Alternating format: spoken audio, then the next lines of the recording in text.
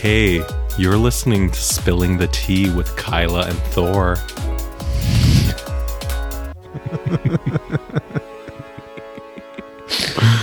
What's that? I think it's the new Zwerner Gallery podcast. Hey, how's it going? Good, how are you? I'm good. Just wishing you a Merry Crisis and a Happy New Fear. God. Oh my god, how's winter in Poland? I'm over it, but Yeah. in 18 Do you have a days... countdown? Yeah, you have a in countdown for that? 18 days, the days are getting longer, so I can't wait for that because I've had it. It's just so gloomy and dark. It is. It's funny because with COVID, New York just feels like what 7 years in Berlin felt like, which is like a very limiting and constricting, endless winter with not a lot of things to do except for self-medicating either at home or at a club. Which you can't do anymore. Yeah. But Unless you're Hungarian. Yeah. I am happy to have seen, though, that you can get tested at Kit Kat Club in Berlin now. Oh my God. Was that stipulated by like the grant givers?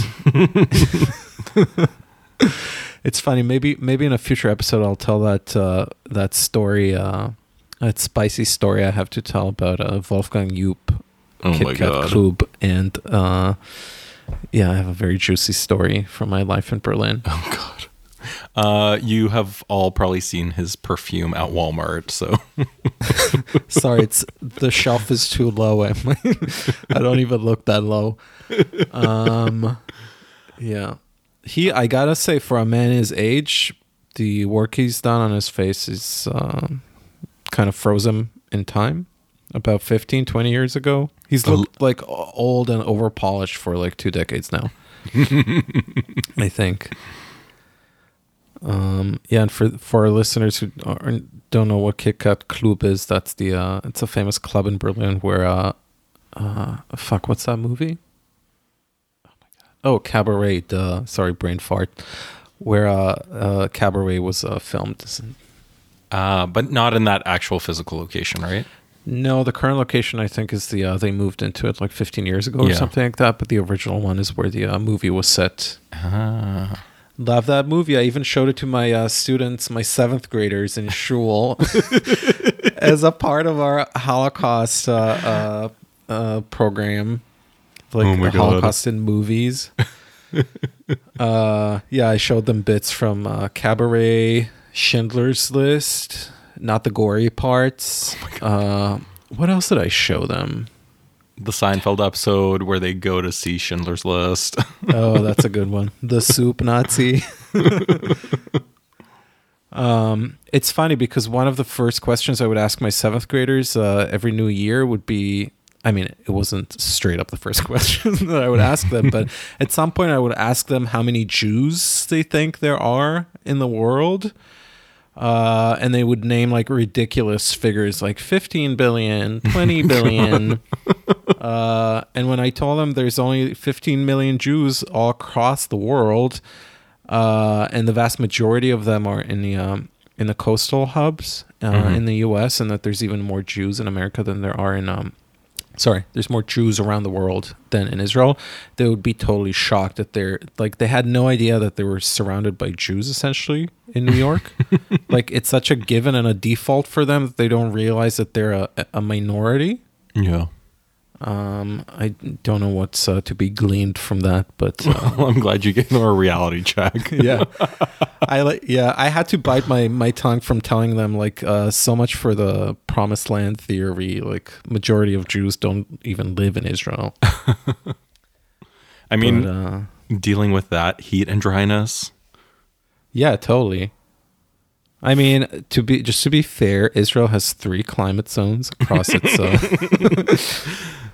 Sounds fake. I mean, honestly, the south is a desert, and then Tel Aviv area is subtropic, and then the north has like snow in the mountains. So it's like LA. It is basically like LA, which is one of my reasons to never move to LA, because it basically looks like Israel, only it's a 15-hour flight from Israel and like a 10-hour time difference, which is insane. Like 2 years ago or 3 years ago. Oh my God, it was already 5 years ago, because I remember watching, we were in LA for the LA Art Book Fair, sorry. And we were staying at the Standard, and I guess the primary debate was on TV that same night with like Trump.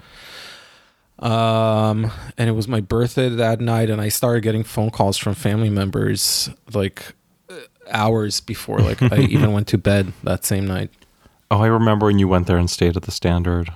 Yeah, I actually surprised Jordan. It's so sweet. Yeah.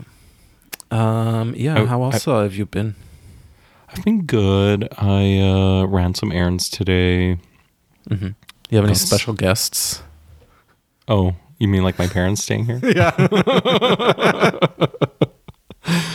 They're the most special, but I'm basically chained to them because of coronavirus. I can't do anything else. What else would you have done?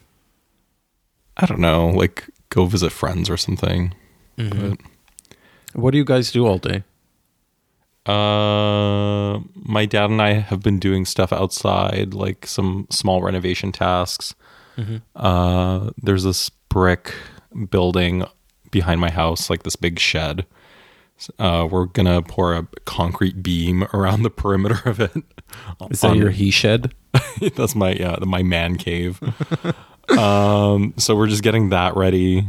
We cleaned out the shed. I've been organizing some metal pieces that I'm going to make sculptures out of. Are they going somewhere? No, just making new work in general. Okay. Are you opening a sculpture park in your backyard anytime soon? I already have a sculpture park. I have my beautiful Jillian Mayer fiberglass works, as seen in the New York Times this week. I have some of her works. Her biggest work to date just debuted in Miami. Yeah, that's true. That's the kind of in replacement of Art Basel Miami Beach, since it's not happening. There's some like galleries public works did go that artists down, have installed around the city. Design Miami is also happening. Who the hell attends that? Well, it's the like same. In these times, I mean. Oh yeah. No, exactly. I guess it's just for a more local crowd. But I think it's more.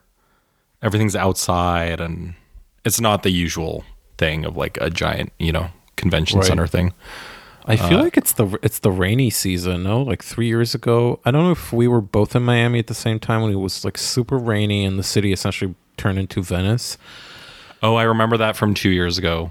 Yeah. Mm-hmm.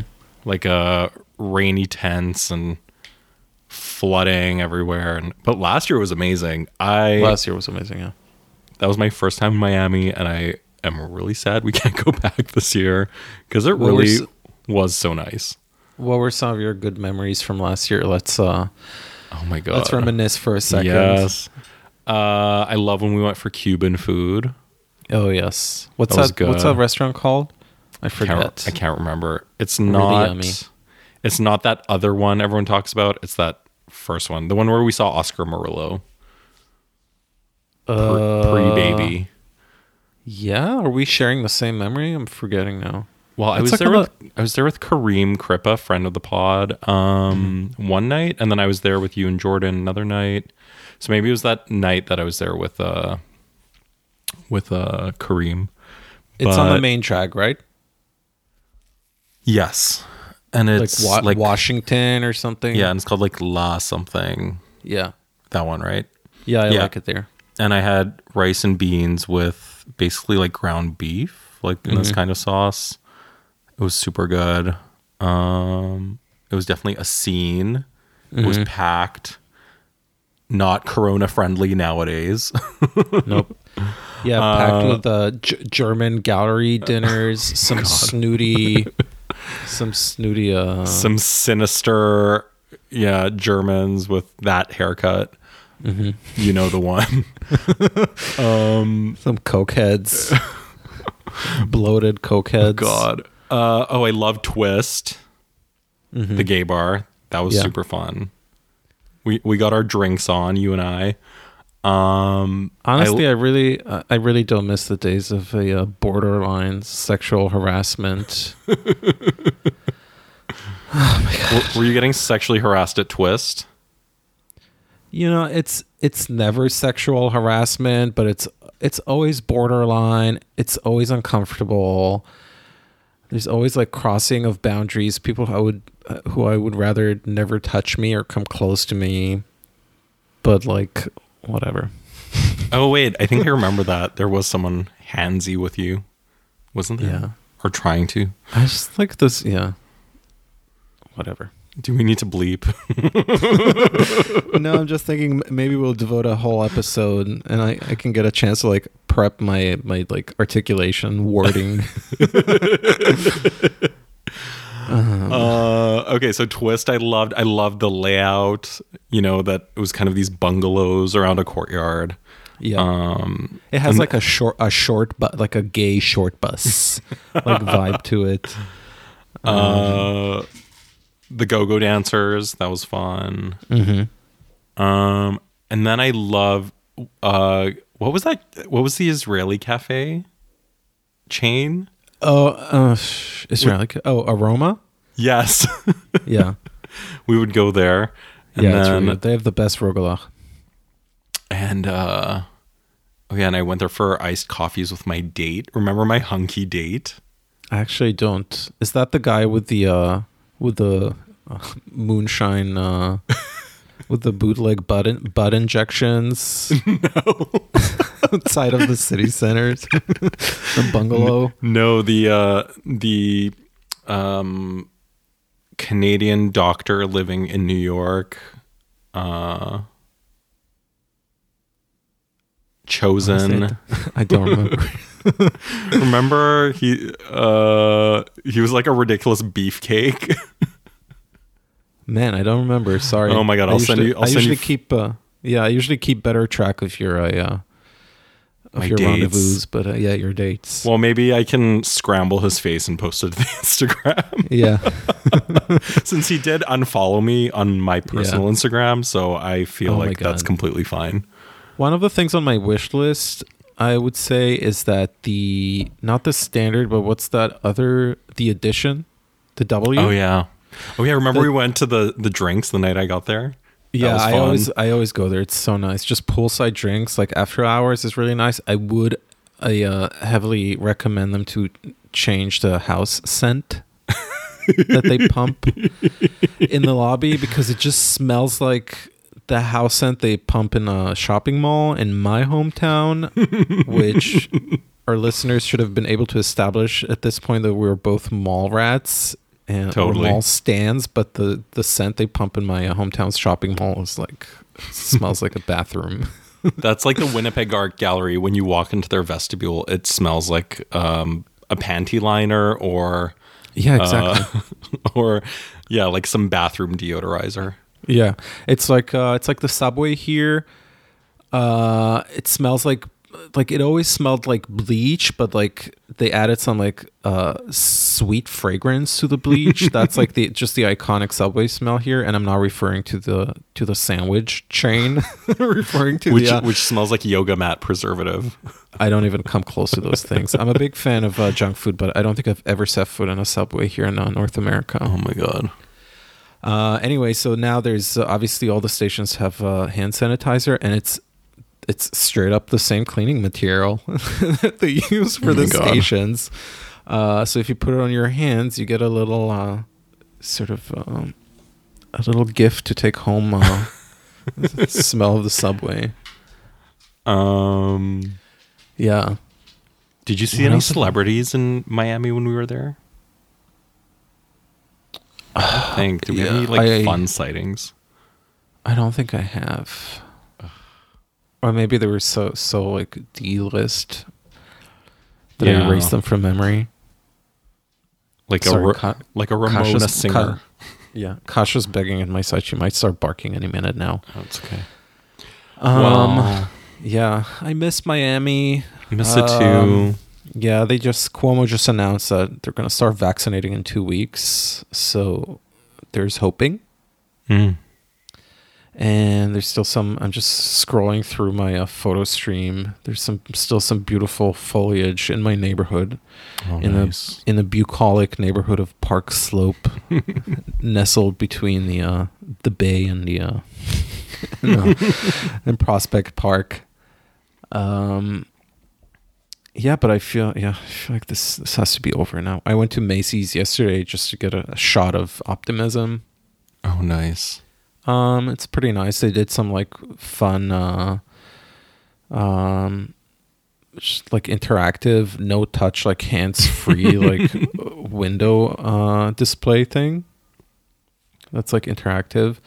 And then I walked over to Bryant Park, and there's the ice rink, which was very sparsely populated this year, being that there's no tourists in town. It looked sad in the photo. Yeah, it's pretty sad. It's also just gotten really cold here, and just there's a limit to the lie you tell yourself about outdoor dining. You literally start freezing at some point. Oh my it's God. like Leonardo DiCaprio in Titanic in the water. Yeah, What? I did. Yeah, what did you want to say? Oh, I was just gonna say I saw that you have to wait in line to see, or like make an appointment to see the Rockefeller Christmas tree. Oh yeah, it's That the saddest sad tree. Yeah, it's definitely the saddest tree I've seen in the past few years. And I sent you this like New York archive Instagram post yesterday of the very first Rockefeller Center Christmas tree, even before it was like paved or anything. It looked like post Hiroshima ruins, and the tree was like small. It was like average regular tree, and it was as sad looking as the current tree, basically, only small. Yeah. Yeah, I did go to the Met on Sunday. I just realized that like going to the studio and painting every day is just it's pushing it. Like I need to let the paintings sort of like set or like sink in and not to look at them every single day. I think it confuses me. So I'm starting to broaden my every other day's activity. Yeah. To not include going to the studio. So I went to the Met on Sunday. I'm still incredibly enjoying the fact that it's very easy to get a timed reservation. It's pretty empty still. Like it's not empty. It's a huge building, but like there's lots of room to just enjoy the art without the masses crowding every painting. Yeah, and I took like a wrong turn and ended up like seeing the what's it called? The Washington crossing the Delaware River painting, which is massive, and it's pretty impressive to just be able to see it like alone in the gallery, essentially. Amazing. I saw some beautiful early John Singer Sargents, not the big like aristocracy portraits, but like smaller ones that kind of looked like Cecile Brown. I don't know. There was I thought definitely you were going to say Cecile B. Evans. Oh my God, no. Whose boyfriend I did a residency with in Norway 5 years ago. Oh yeah, so it seems like some of the early works of John Singer Sargent have like an abstract or even like an expressionist streak to them, which kind of reminded me of Cecile Brown's work. Yeah, I've been just tremendously enjoying the access to these monoliths of museums almost all to myself. It's been really fun. Oh, that's nice. How busy would you say they are? They're not busy at all. Like there's just no tourists in town, and I think like you've seen it once. Like that's just like I don't see any like recurring visitors to the Met essentially. Yeah. And it basically exhausted or is starting to exhaust the local sort of the local population. Yeah, and then I just walked downtown from there all the way to the library on Fifth Avenue, and like I passed through Grand Central Station. Sorry. Did you go to Shake Shack? No, I didn't. And it still had like a trickle of people coming back from Thanksgiving. But otherwise, the city is pretty deserted and trying to make the best of it. And yeah. In other news, I got The residency that I applied to in Israel, I didn't get accepted to. I was really hoping to be able to go away for to be able to go away for 2 months. I basically at this point haven't seen my family in almost a year, and I mean I could go. It's just there's still a mandatory 14-day self-quarantine thing. And just the thought of like self-imprisoning myself for 2 weeks in a room somewhere is just, oh God, I cannot manage that thought. Yeah, a friend of mine, she went back to Canada for 2 weeks. Mm-hmm. Or sorry, went back to Canada and then had to do the 2-week quarantine. Right. And she was alone for 2 weeks, and she said by the second week she felt like a ghost. It's terrible. I'm just sort of, I'm scared of the potential of like self-harm. Totally. I mean, a friend of mine went back to Winnipeg and did that. A friend of the pod, Natalie. But she was like with her parents in the countryside. So it's like you could avoid each other. There's a backyard. You can sit on the deck. It's summer. Right. But that's why I didn't go to Winnipeg this past summer, because I would have had to stay with my parents, and they live in a 1-bedroom. Mm-hmm. Not happening. So, yeah, totally. Which kind of it brings me to the topic of applying to residency programs. the elusive art of applying and getting accepted to residency programs. It's insane. I custom tailored the application sort of text to obviously the current the current moment. Mm-hmm. And they also just extended this opportunity. This particular residency program extended this opportunity to artists who are like quote unquote exiled because of the circumstances. Mm-hmm. So I figured, wow, that's a great opportunity to sort of piggyback on that opportunity and go to Israel, self-quarantine for 2 weeks with the happy kind of prospect of then after the quarantine to go right into work in the studio. And also I just like mentioned in the application process, feeling essentially exiled, the fact that I haven't seen my family in about a year, and also realizing sort of through the experience of the past 8 months, kind of what my work means to me in that particular context of having worked outside of Israel and having had the sort of opportunity to reflect on my background, my origin, how it sort of ties into my use of materials in the studio, et cetera, et cetera. Anyways, I feel like I played my violin to the best of my ability in the application process, but I didn't get accepted, so I guess I'll never see my family again. Thanks. But, okay, this residency... is it for Israeli artists like in the country currently, or was it just open to everyone? So they have one track, which is a year-long residency program for Israeli artists who live and work in Israel. And then there's a second track, which is for non-Israelis, essentially, to sort of create a dialogue or an exchange. And being that Israel shut its borders down in March, they couldn't invite any foreigners to participate in the program, so they extended that track, sort of that side of the program, to Israelis who are exiled or like stuck. Okay, so like Israelis abroad. Okay, Israelis abroad. Yeah. Yeah. I'm sorry. I don't know. It's funny. I'm just looking at the folder on my computer with all the rejected applications I've sent over the years. It's crazy. Like there's some application programs that I've like 2017, 2018, 2019, 2020, like Skowhegan, Shandaken, Smack Melon, all those things, just rejection year after year, which is fine. I'm not even bringing it up as like a boohoo or woe is me. Yeah. It's just like I feel like whenever I would apply to a residency program, you would, I would share that tidbit of information with you, and you would always remind me that you don't even bother. Well, no, because I applied to things and then I just like didn't get into anything, and then I just gave up. Like, I know that's the stupidest thing. Because what does Wayne Gretzky say? You miss all the shots you don't take. But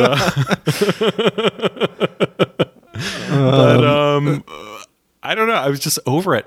But the residency I got into, which I have not attended yet because of COVID, somebody mentioned it to me, basically like, oh, you should apply. The deadline's tomorrow. Yeah. And I ended up getting in, but that was like the one thing. Yeah. You know what I mean? Were you invited to apply, or was that a cold application? No, it was a cold application. Like, I wasn't like, okay. It's not like the residency contacted me or something. It was like, it was more, someone emailed me and was like, oh, your name is on this, like, basically just like list of artists. I guess basically I think there weren't enough Eastern European artists that applied. And there was like, there was a fund for like Eastern European artists. So I think they reached out to a bunch of Eastern European artists to apply. Mm-hmm. How does it feel to be pigeonholed? You feel, what do you feel? Like you were typecast? You feel marginalized? You feel... Just kidding. Well, a funny, shameful story. When I first moved here 7 years ago, like completely not knowing the scene or the landscape, I had applied to the Studio Museum residency, completely not realizing, or like knowing what they do and not realizing that it's only for POC. So somewhere out there's an intern at the Studio Museum LOLing at this Jewish white boy's application. That was, I think, your name is Amir, though. Like, true, but it's AMIR and not AMERE. Not Amare Studemeyer, who's also Jewish. Is he? Yeah. Interesting. Yeah, that's two sports mentions in one episode. So, straight men, you can continue listening. Should I start mentioning all the Israeli Olympic Games medalists? There's very few of them. So Bar Raffaelli doing biathlon. Her mother's in prison now, by the way. Bar threw her under the bus. Oh yeah, I remember the tax evasion thing. Yeah. Anyways, I think I did a total of 3 artist residencies in my life, or 2. I did one in Norway, which was amazing. It was all paid for. It was beneficial to my evolution and self-improvement and just expanding of horizons and everything.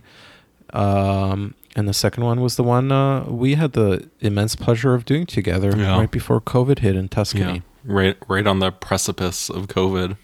Yeah. Well, yeah. So when this residency in upstate New York finally happens, that'll be my second residency. Mm-hmm. But that first residency you did in Norway, pardon me, I'm doing my Wendy burp. Wasn't that some sort of, there was some sort of algorithmic element to the application? Like, or am I thinking? It was almost randomized, I guess, which I don't know if to feel good or bad about. Well, I was gonna say, I think that's how they should actually happen. A lottery? Yeah, it should be a lottery, but there should be maybe some data points where it's like, the artist represented by Gagosian with 50 shows doesn't necessarily need to be in it. Yeah. But, like younger and emerging artists, people that are underrepresented, and maybe it should just, be even just a lottery, and there's like letters of reference so they know you're not going to like murder people. Yeah, but what do you do with a case of generally underrepresented artists coming from, minority backgrounds, because if their representation in the lottery pool to begin with is in the minority, their chances of getting selected are pretty small. Well, I think that could be part of maybe the data set, like you have an application, a lot of applications do, whether it's like a college application or other things, it's like you can declare your gender or minority status. Right. And that can be taken into account by whatever this kind of formula would be in the lottery. But I just it's this whole catch-22 sort of structure I always find funny. In order to be able to get accepted to those residencies, you need to have the very same residency sort of type on your exactly CV, on your resume. Well, it's like everything. It's the chicken before the egg situation of like employment and like why do certain artists work their way up the ladder and others don't? It's like no one wants to give the chance to the person that doesn't have a chance, hasn't had a chance. Right. Which is a good lead into our next topic. Go ahead.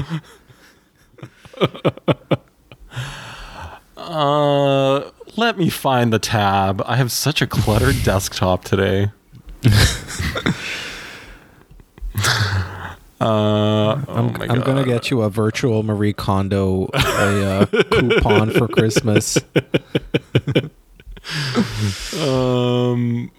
Wait, while I look for that tab, I do have a PSA. I have two PSAs actually, and they're both equally important. The first PSA is yesterday, December 1st, was World AIDS Day. Everyone, please go out and get tested. Know your status, especially my straight cis female friends. The other PS. Sorry, I have a random question for you. I was talking about it with a friend the other day, and I realized that the fact that here in the U.S., when you're on PrEP, they make you get tested for STI every 3 months in order to refill the prescription. Yeah.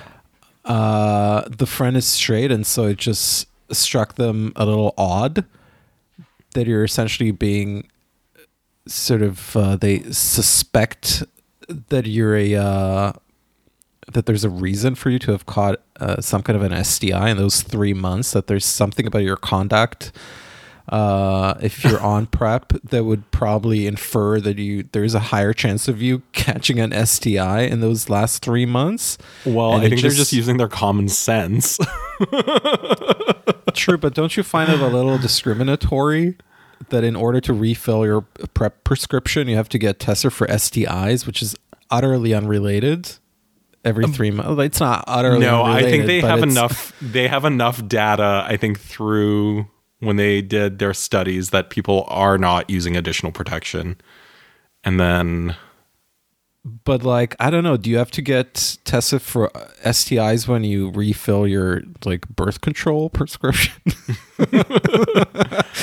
I'm just ruminating on some discriminatory practices. I know, but I guess since you're getting the HIV test to get PrEP, because if you're HIV positive and getting the PrEP, it's actually bad for you because you're not getting the sufficient dosage of the medication and other medications you would need. So I guess it's like, well, if you're already doing this, it's like in like a public health interest to just tack on the other tests. Yeah, but you're supporting my claim. Like women on birth control also don't use contraceptives like a condom, so that means I know, at a higher chance of catching an STI. No, I know, but I think it's the thing that like you have to test for HIV anyway, like to refill the PrEP, and there's a reason for that. Because you're like giving a medication that like if the person in that time did become HIV positive, it's bad for their health. Like it might create like a super strain or something of the virus because there's like a low dosage of a medication. Right. So since a test is happening already, it's like, might as well do the other tests for the public health thing. Whereas sounds suspiciously generous. No, whereas like birth control, like you're not doing a test. So it's, you know what I mean? Yeah. It's not like, oh, we did a pregnancy blood test every time we gave you birth control. Might as well just do the other. Yeah. I don't know. I'm going to have to chisel at my debating a skill. Maybe our listeners will want to chip in and Venmo me some money so I can attend an online debating class. or a Toastmasters local meetup. Oh, yeah. Yeah, is there any master class by John Favreau or any like press secretary? Also, I hope no like community sexual health people like come for me for whatever missteps may have made in my explanation of STI testing. They'll never be able to track you down in rural Poland. Fear not. Anyway, I think we should all get our sexual health tests, and there's no, we need to chip away at the stigma. Wait, didn't anyone tell you that no one's having sex anymore these days? Oh yeah. Zoomers and millennials aren't having sex anymore, apparently. So, okay. So wait, I'm going through my tabs. There's like horrible Jenny Saville paintings I could go. Wait. What was your second PSA? Oh, my second PSA. That's right. Okay. So, I've mentioned them before, and I'll mention them again. Artist Charity Aid Network, they released their list of artists today for the next drop. I apologize sincerely for any mispronunciations, but this is release 5, and the artworks will be shown on their Instagram on December 4th. And the artists are Camille Sahin, Jiwi Lee, Jonathan Pensa, Martin Kaler, and Victor Payares. So I apologize for any mispronunciations, but Google Translate, that microphone icon can only do so much. Anyway, so please support that because 100% of proceeds go to various good causes. Okay, now on to our main story. What is our main story? I also have some tabs open here. Forbes 30 under 30 pass. Yeah, I mean, age discrimination is over in 2020. Get a life. Exactly. Because you know what? Some people don't hit their stride until 130, bitch. Or 78, like father of the nation, Joseph Biden. Yeah, there you go. He persevered. He tried many times, and finally he's going to be president. Yeah. So, and also, honestly, the only token white people on this list are clearly paid for by their parents. Yeah, exactly. Okay, so Pace Gallery now represents Robert Nava. Is it Robert or Roberto? Robert. Okay. According to Art News, not to be confused with our Bible ArtNet News. My autocomplete constantly gets it wrong. Like I have to put in news for ArtNet News to come up, but Art News I have to put in Art News. Life is complicated here in North America. Okay, so this has been burning up Instagram stories last week.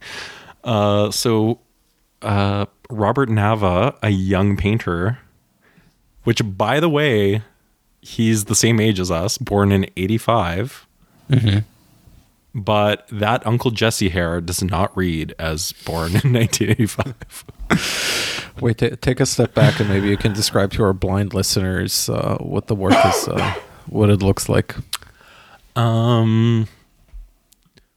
Well, actually, going back to Uncle Jesse in Full House, his paintings look like something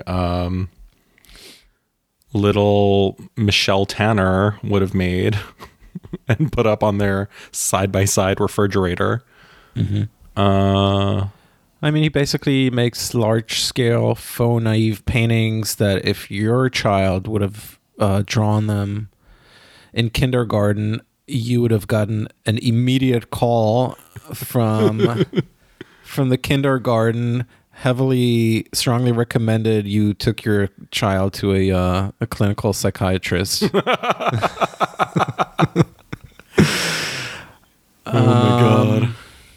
Yeah, so they're faux naive, and it's just like scribbles, doodles of like what's that Greek mythology word you saw in the press release? Oh, that I had to Google chimeric or chimerical, which are animals made of multiple animal parts, which these works clearly are not. This is more like drawing a doodle and then just drawing another doodle over it, much like a child would do.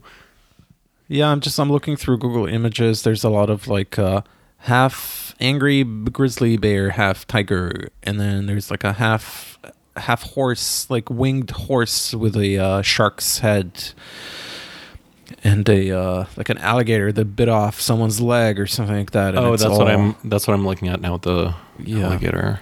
And it's all very performatively faux naive, and so mimicking the style of a naive painter.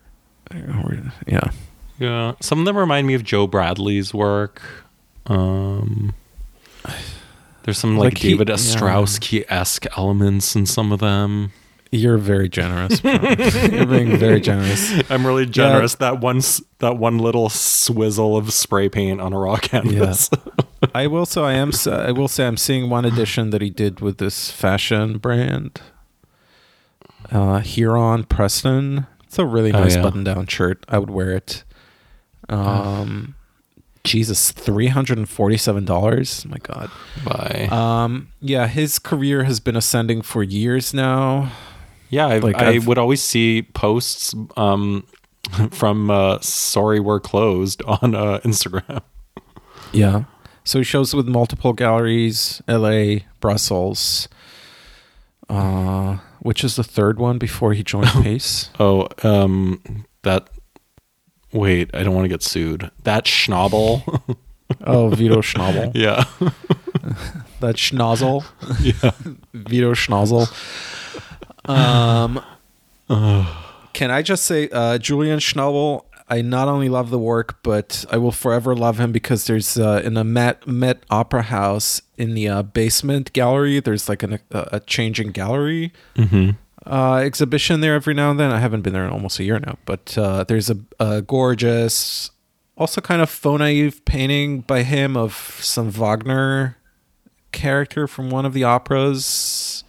I forget now, but it's beautiful. It's random. You go down there, you absolutely don't expect to like see any contemporary painting, and it's hanging among the many headshots of like the history sopranos and baritones and performers of the Met. It's pretty impressive. So that's my little tip next time. You even like the plate paintings? The what? The Julian Schnabel plate paintings. They're sad. Let's be real.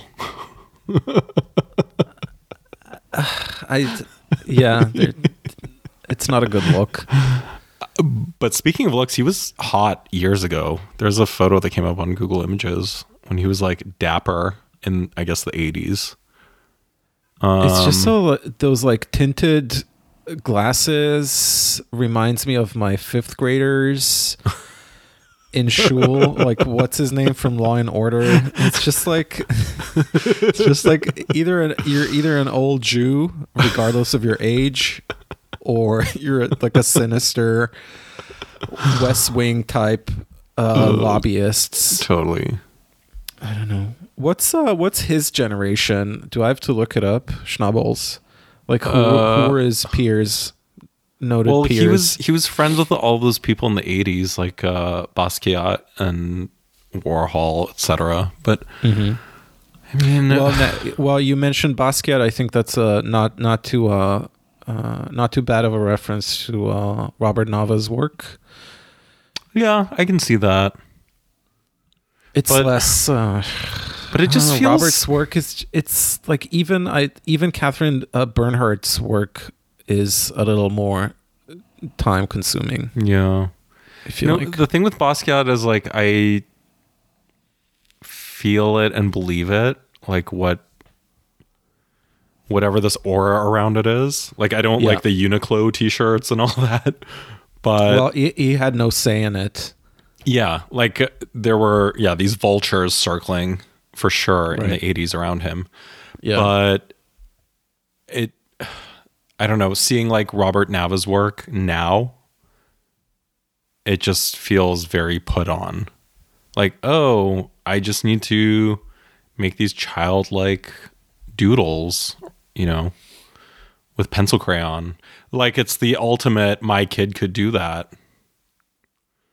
Sadly, and your kid can do that. Like, yeah, it would have actually been more interesting if there was a heavy lean in to that sort of an ironic take on my kid could do it, like Eliza Douglas style, where she outsources the production, the painting process to this village in China, and allegedly the work is about, it's like a commentary on the creative hand. Yeah. But in this case, there's a naivete to the, like a faux naivete to the faux naivete, I feel like, of the painting. Do you mind reading the press release or the announcement thing? So this is from Pace Gallery, which is now representing him. And just to give some context, Pace would be, I don't know, like a top 4 gallery in the whole world. It's kind of like Apple, Google, Microsoft, and but even Apple has some shitty products in its lineup. Okay, so it says Pace Gallery is honored to announce its representation of New York-based artist Robert Nava. Driven by his desire to make new myths responsive to our times, which I don't think they are responsive to our times, Nava has created a chimerical world of metamorphic creatures, drawing inspiration from sources as disparate as prehistoric cave paintings, Egyptian art, and cartoons. How? Okay, Egyptian art, when I hear that, all I can think of is Katy Perry on set. I don't see that in the work. Yeah, exactly. It's like Katy Perry in the Dark Horse music video. She was like, it's really crazy. Like, I found out that there was a place in ancient Egypt called Memphis. And wait, who's the rapper on Juicy J? She's like, and Juicy J's from Memphis, Tennessee. So we made this ancient Egyptian like Memphis video. Pace Gallery has a roster of like 50 artists or so. It's such like the tentacles of Pace Gallery around the world. It's oh my god, whenever I see Joe Bear, I think of you know who. Oh. It makes me think of The View. Oh my god. Okay, so continuing, it says, rendered through a raw, energetic mixing of spray paint, acrylics, and grease pencil, his large-scale paintings of fantastical beasts exude a playful candidness that... Does that say candidness? Yes, it does. Candidness that defies the pretensions of high art and invites viewers to reconnect with the unbridled imagination of their childhoods. As exemplified by the gallery's support of artists, such as Jean Dubuffet, Phoebe Buffet, Julian Schnabel, Kiki Smith, and your favorite, Amir, Yoshitomo Nara, among others. Oh my god. Isn't JR on the roster? Pace has been a staunch advocate of artists with a singular visual language that expands the possibilities of art. Now, have they been an advocate of their employees, though? Oh my god, that's such bullshit. I also feel like they told him, hey, just like comb our roster, the list of artists we represent, and like pick one and say that you were influenced by them. Exactly. Because I don't see any Dubuffet influence. No, there's all these references. Yeah, sorry. There's all these references to like Jean Dubuffet Sorry, I'm botching the pronunciation probably. If you know or don't know, was a French painter and sculptor, and he founded the art movement Art Brut, which is like self-taught or naive art maker, sort of in spirit. And I don't know. It's a pretty it's a stretch to compare Nava's work to Dubuffet's work in terms of like its naivete, because on the one hand, Nava's work is straight up like a kindergartner's doodle, and Dubuffet's work is like also has stood the test of time. Yeah, but it's like how can you talk about like the naive in painting when you got an MFA from Yale? Like, I think that's just exactly so artificial. That shouldn't even be in the conversation. There's like outsider artists who actually are like the naive in painting because they didn't study art. They don't have this academic sense of it, and they're not like aping other people's work. Can I just mention the Outsider Art Fair here in New York? I think it was 2 years ago or even 3 years ago, whenever that Jim Carrey exhibition was up at Macaron. They fucking brought Jim Carrey's work to the Outsider Art Fair here in New York. That's a joke. It's insane. Yeah.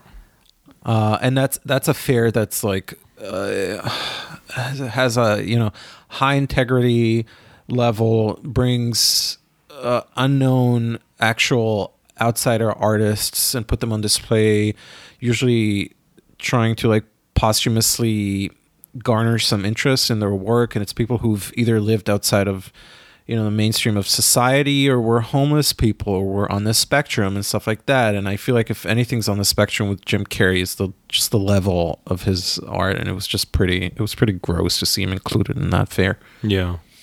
Just to see like not blue chip, but like a mid-tier gallery from LA like participating in an art fair and essentially stealing an opportunity for someone who could actually benefit from it.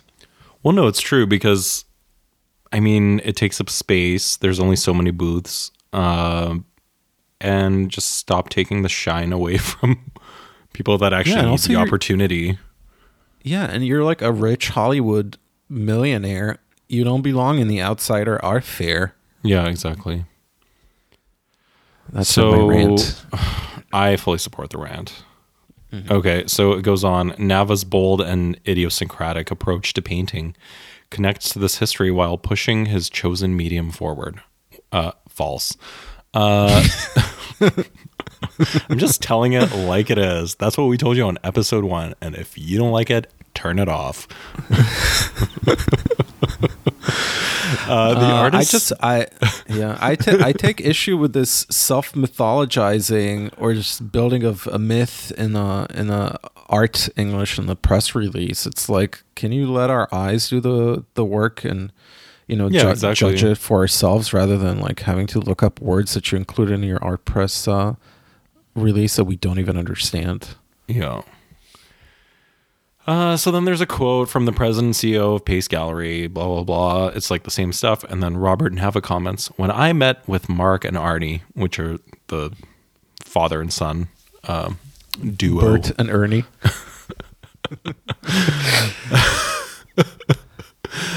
We immediately went to Dubuffet.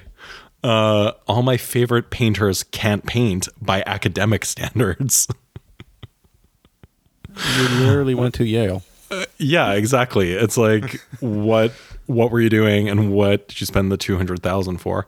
I think my work follows a lineage or team of artists like Dubuffet. I am very excited to expand my career and vision alongside a legacy like Pace's. That sounds like it was written by a PR intern. I mean, wasn't it? I guess so. I don't know. Oh, okay. And then, there's more. Wait, there's more. Sorry, I'm scanning Google Images for any pictures from the Kushners, Ivanka and Jared's apartment with a potential Robert Nava hanging in the background. But I'm only finding an Alex Israel one. That mug.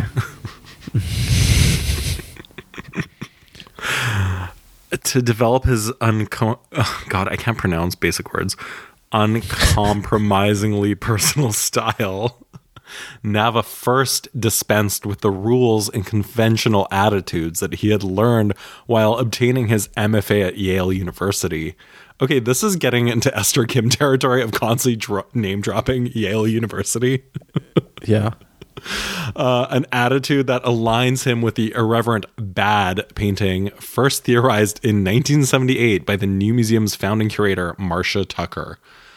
Nonetheless, Nava's hybrid monsters, which range from the dragon-like to the angelic, are thought-out composites that the artist continuously reworks in his sketchbooks. Drawing, in fact, constitutes the bedrock of his practice, a daily discipline of invention.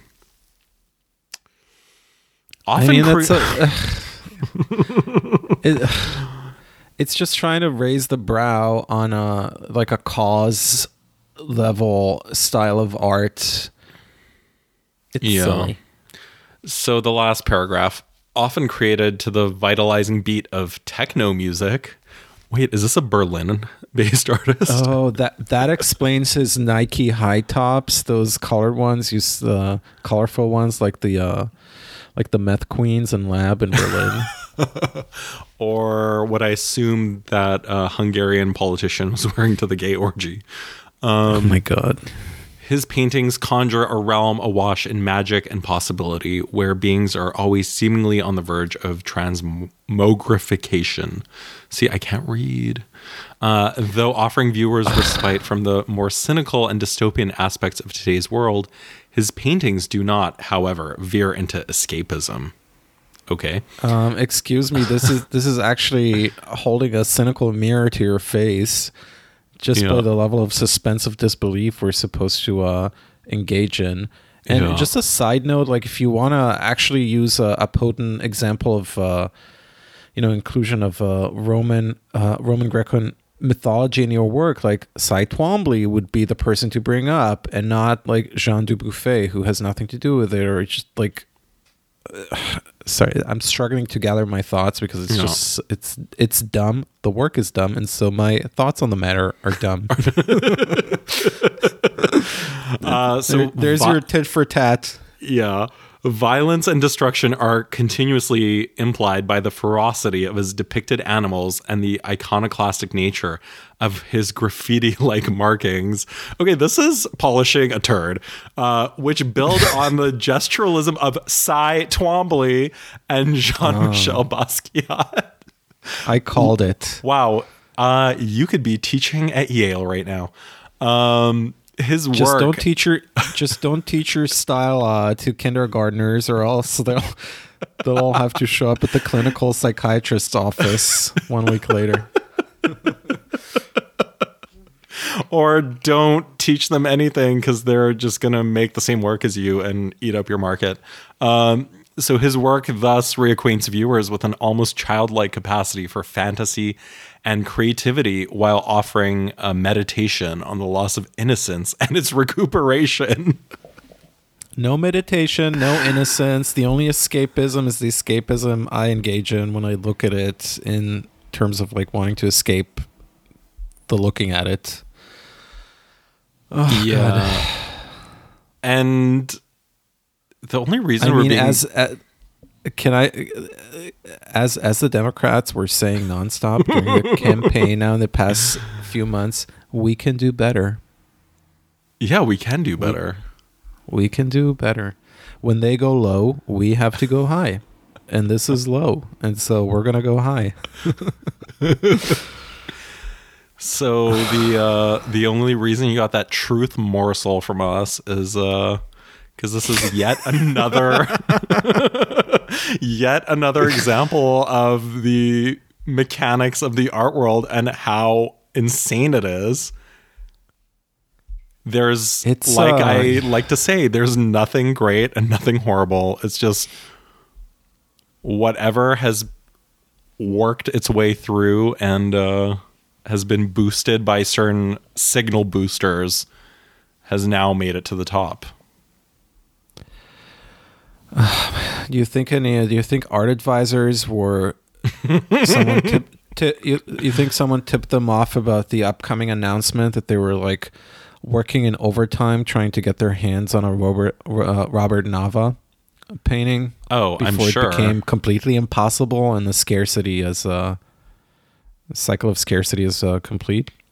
Well, I just checked the sorry, I have to say it the American way. Sorry, we're closed.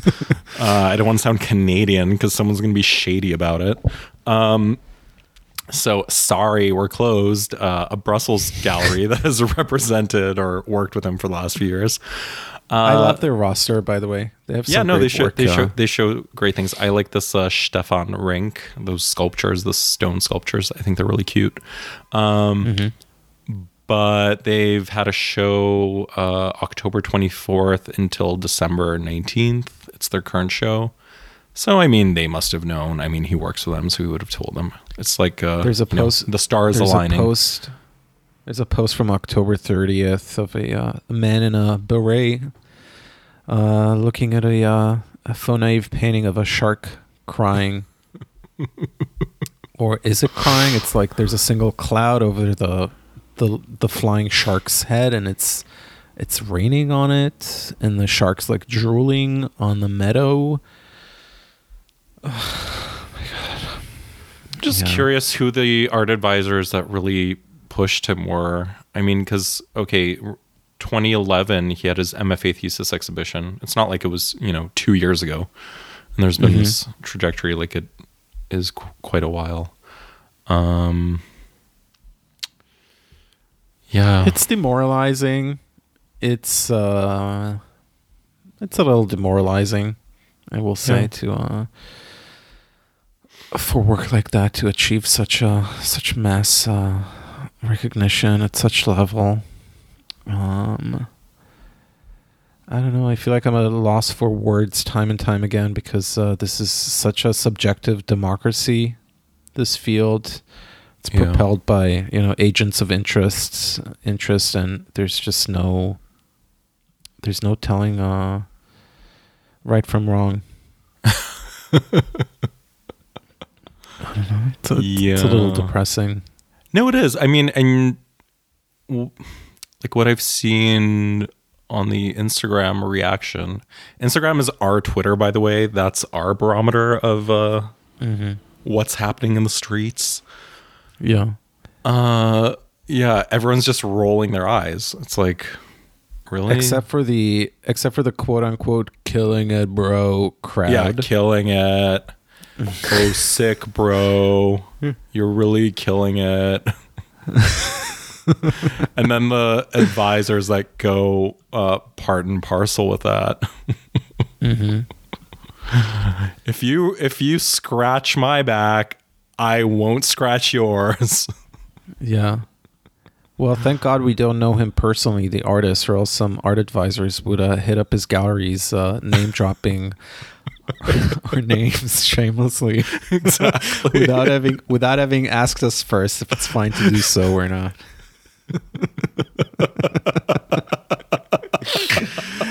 I'm being mean. Pshama, can you explain why we're laughing? Please DM me if you're interested. DM me if you're interested. Okay. Oh, lordy lord. All right. Yeah, I don't know. So, as we've made clear many times, this is the Punching Up podcast. So, yeah, deal with it. Yeah, deal with it. On a brighter note, any cultural recommendations on your side of the pond that you would like to bring up? Anything fun you've been doing, watching, reading, listening to? Okay, so as I've said, I'm basically chained to my parents at home. There's no cultural opportunities for me to physically attend. Have you been Have you been playing board games, chatting into the night? Is there like a U-log situation going on? My mom has been binging Fresh Prince of Bel-Air on Netflix. The reboot? No, the old one. Oh, okay. And so I've been watching with her a bit. and it still holds up. It's amazing. Like 30 years later, 25 to 30 years later, it's still so funny and such a good, I think, underrated sitcom kind of in the history of sitcoms. We also watched The Crown. That was good. The people who are like hung up on historical inaccuracies need to get a life. Like, has no one ever watched a made-for-TV movie that, you know, is like based on true events? What's the issue? What's the issue? I haven't watched The Crown. Well, because everything else on The Crown before was so long ago that most of the people that were around weren't alive, or aren't alive anymore, that, you know, were like working for the Queen in the 1950s or what have you. But how old is she now? God, she's like 90 something, I think. I fucking saw a picture of her riding a horse the other day. How the hell does she get on the horse? Was she riding a bareback? Or maybe it was a tiny like Shetland pony gifted to her by the Queen of Poland.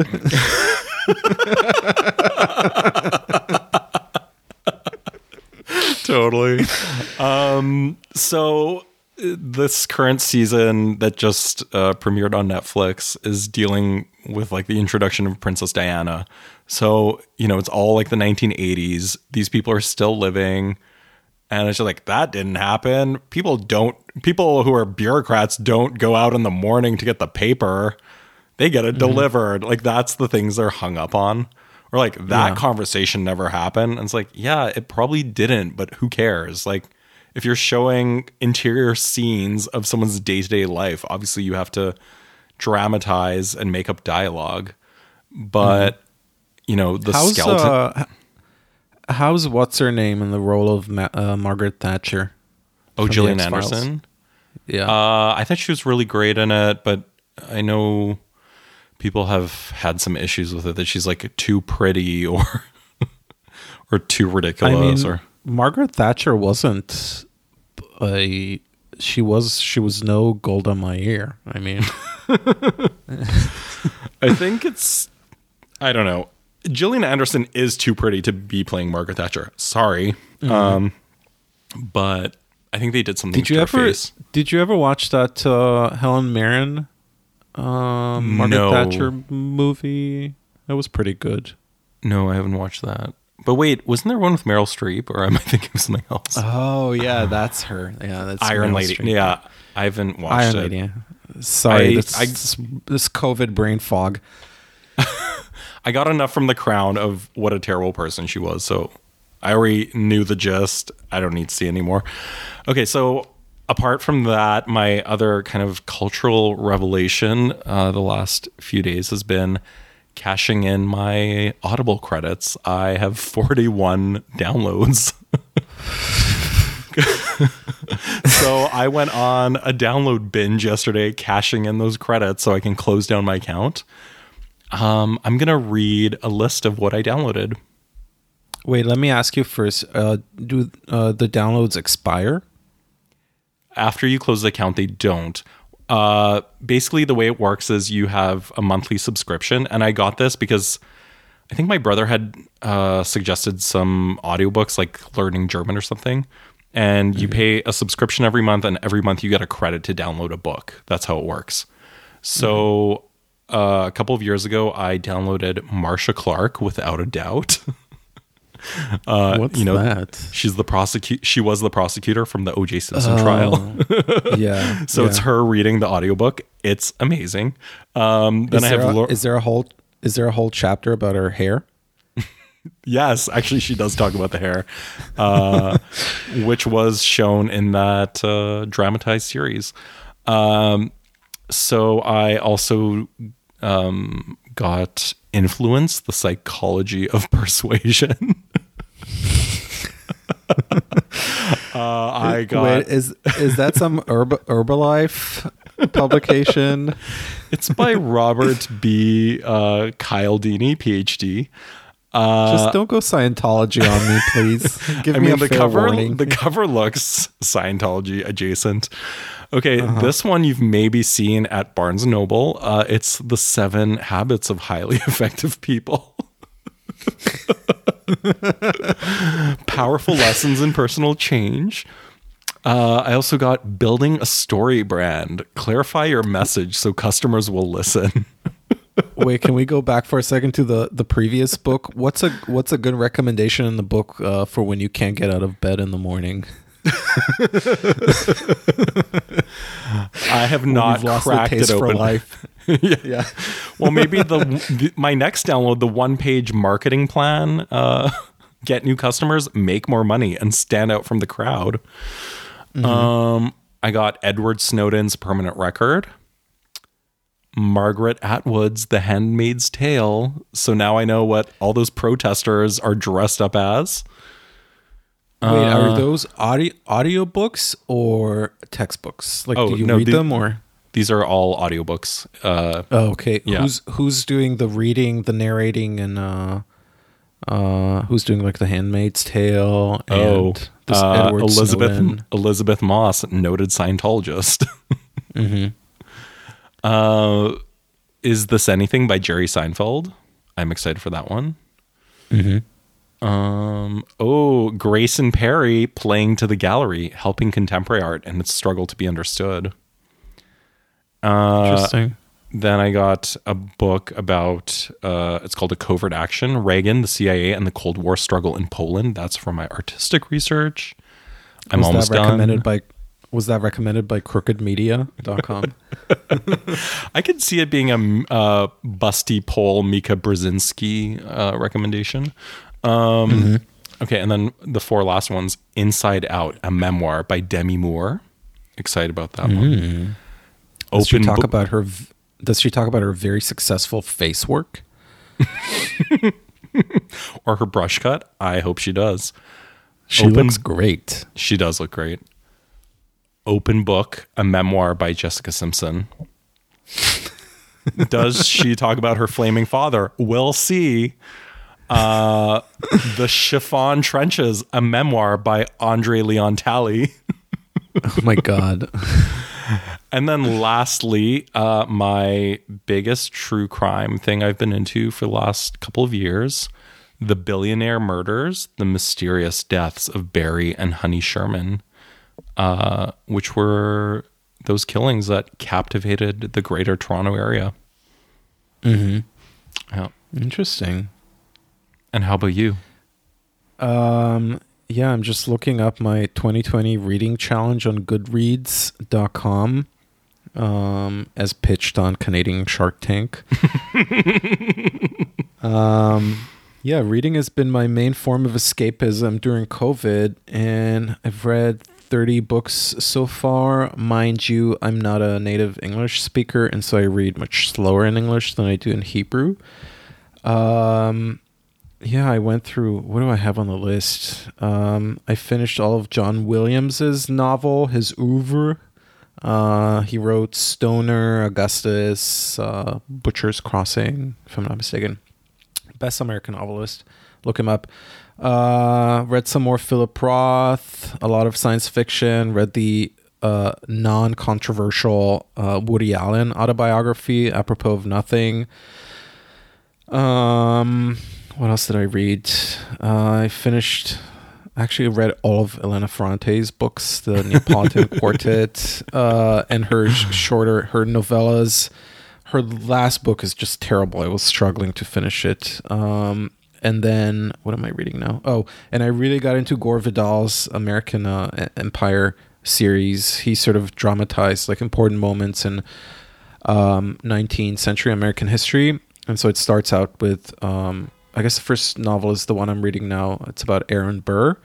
And then it goes on to Lincoln, and then 1876, that contentious election between the stolen election actually. I'm forgetting who was on the ticket now. And then it goes into like 1900s and 20th century in America. But Gore Vidal was one of just like these books are just like reading page 6, only they're like super well researched and illuminate a lot of facets and aspects about like relatively early American history, like the American Revolution and post Civil War and stuff like that. So if you're like a history buff like me, you'd enjoy it tremendously. So like starting to read Burr now, and then having been to the American Wing at the Met over the weekend, it was just really that's my form of escapism, just going into the past and just feeling like I'm not here in the moment. So that's and also we've been power watching The West Wing because it expires on Netflix at the end of December or like Christmas or something like that, so we're like really rushing through episodes. But I'm such an early bird that like my cutoff, my cognizance cutoff is 10:30 p.m. So like the most we can do is like 2-3 episodes, and maybe we can talk about it at length. Have you ever watched The West Wing, by the way? I haven't. I remember when it was on TV quite clearly, but I never made an effort. It's such a liberal fantasy. It's pretty incredible. If you ever decide to watch it, maybe we can do we should compare experiences. Is that where everyone's obsession with like constantly referring to POTUS and FLOTUS came from? Yeah, actually, so it's funny because in the first season they say POTUS and like they say it on a couple of episodes, and the people they say it to don't know what they're talking about, and I'm like, POTUS, it's an acronym. Oh, so they totally are responsible for POTUS. And then Twitter amplified it. Yeah, exactly. It's just funny because like Martin Sheen, who plays the president, I'm only in the first season now, he's like a Nobel laureate. Like he won the Nobel Prize for economics, which is insane. It's like the wildest of liberal fantasies to have like the mother of all technocratic, like experienced presidents. And then there's like all these characters who mirrored like Clinton aides and like staff members, like Rahm Emanuel, that devil. Oh my god. And other people. It's like it's insane. It's an interesting time capsule to like view in retrospect, but as I said on a previous episode, like it was impossible to watch it during the Trump era because you really see how the sausage gets made, and it's like it was no fun to have had to reflect on like what it's like in the behind closed doors in the White House during Trump. And that's it for me. Yeah, that's about it. Oh, breaking news. I just saw on Twitter that there's Marmite hummus in the UK. Ew. Sounds disgusting. I've been resisting that dark chocolate hummus that they sell here at the grocery stores. Which was on Shark Tank. Was it? Yes. Flavored hummus was on Shark Tank. It's unorthodox. Like cookie batter hummus or whatever the flavors were. Yeah, no, thank you. Not one of the best exports of my culture. Sounds not kosher, literally and figuratively. Yeah, exactly. Alrighty. Well, have a nice week, Przemek. Thanks, you too. And you know what? You should come here for a residency. That'd be fun. Oh yeah, just I'm waiting for an official invitation. Yeah, I'll write you a letter and you can come to Berlin, and then we can come to the house here and we can just podcast up a storm. Yeah. And for the borders to reopen, can I even travel to Poland now? I think you can. I think maybe if you were just a US citizen, probably not, but I think as an Israeli citizen, you can come to Europe. I think there's like a way around it. I mean, I can always play the "Haven't My People Suffered Enough" card at immigration at the new BER airport. Oh my god! Maybe I'll bribe some fire watchers. All right, we'll have a great week. Yeah, you too. Talk to you soon. Talk to you soon. Choosy. Choose. Bye. Bye.